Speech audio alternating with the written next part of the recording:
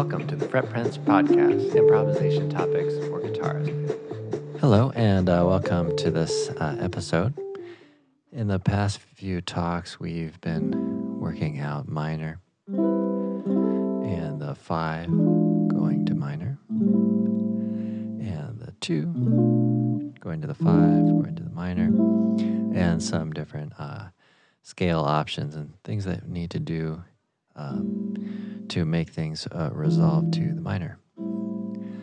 So let's talk a little bit about major now.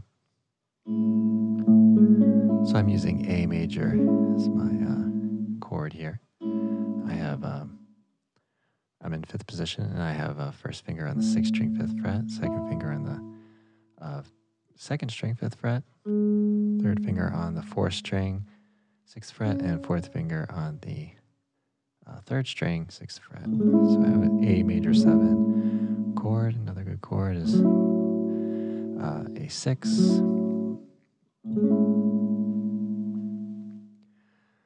So when we play a 5 going to the major, we have this sort of built-in resolution. We don't really have to do much to our major scale. So let's say we're playing the A major scale.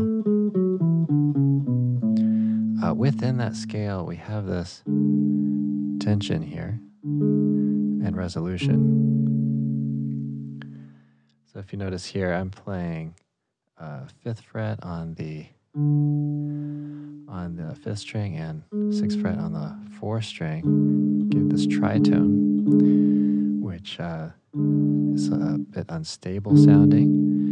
And if you notice, what I just did was I took the lower voice and resolved that down half step, and the upper voice resolved upward by half step. Okay, and we get a basic resolution, and that's built into the scale.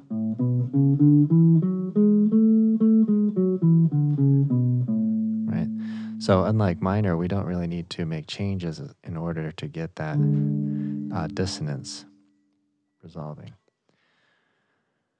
So one way to look at this is, let's say we were playing the major 6 chord,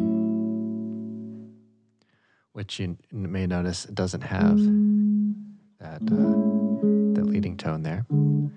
So let's talk about that for just a moment. So we have first finger on the 4th string, 4th fret, second finger on the 6th string, 5th fret, third finger on the 2nd string, 5th fret, and then 4th finger on the 3rd string, 6th fret.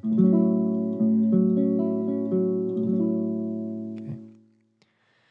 And this is kind of good to illustrate this point. So if we take a let's say a pentatonic scale, so 5th fret on the 6th string and 7, 4th string we have 4 and 7, and the 4th string we have 4 and 7 again.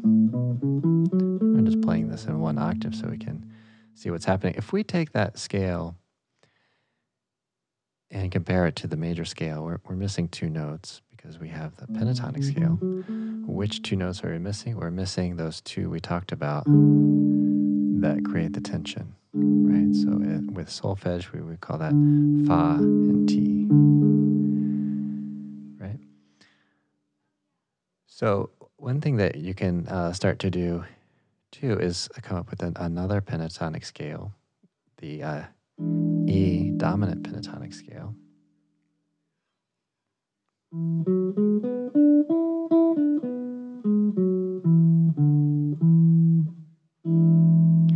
And you'll see that does contain the fa and the ti. And what it doesn't contain is the mi and the do.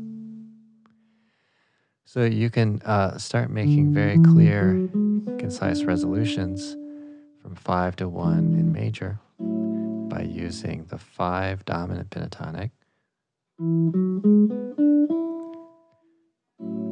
to the 1 major pentatonic.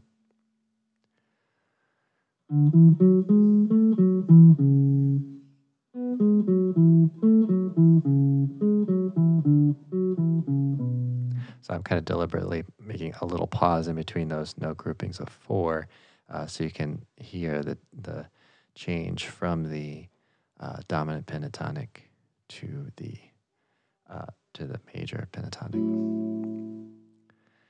And then in the minor, as we talked about with the 5 chord, you may use that same dominant pentatonic, but just lower the 9. So the dominant pentatonic is from the root of the 5 chord here is E, is root 9, 3, 5, and flat 7. So when you're in minor, it's nice to have a flat 9 because that tends to resolve into the 5th of the minor 1 chord, and it also implies the natural minor or the harmonic minor. So the harmonic minor, right?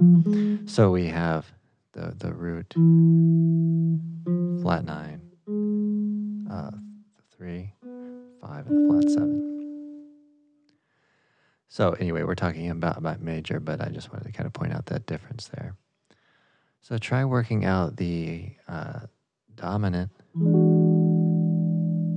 9, going to the 1 chord in major, and just try the 6 chord so that you just get the feeling of those 2 pentatonic scales moving together. So if we surveyed all the notes, if we took the dominant pentatonic and we took the major pentatonic, those are all within the major scale.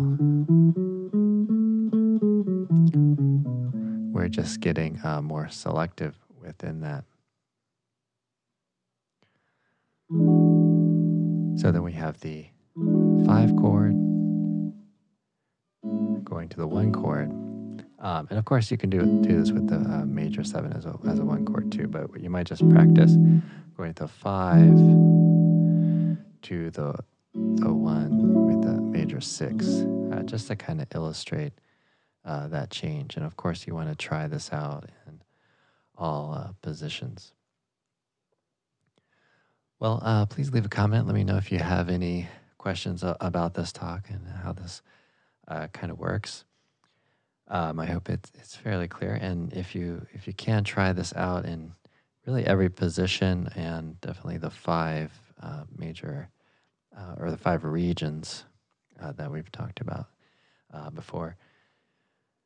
So again, I hope you've enjoyed this episode, and please tune in again next week. It's a weekly podcast. Thank you, and have a great practice.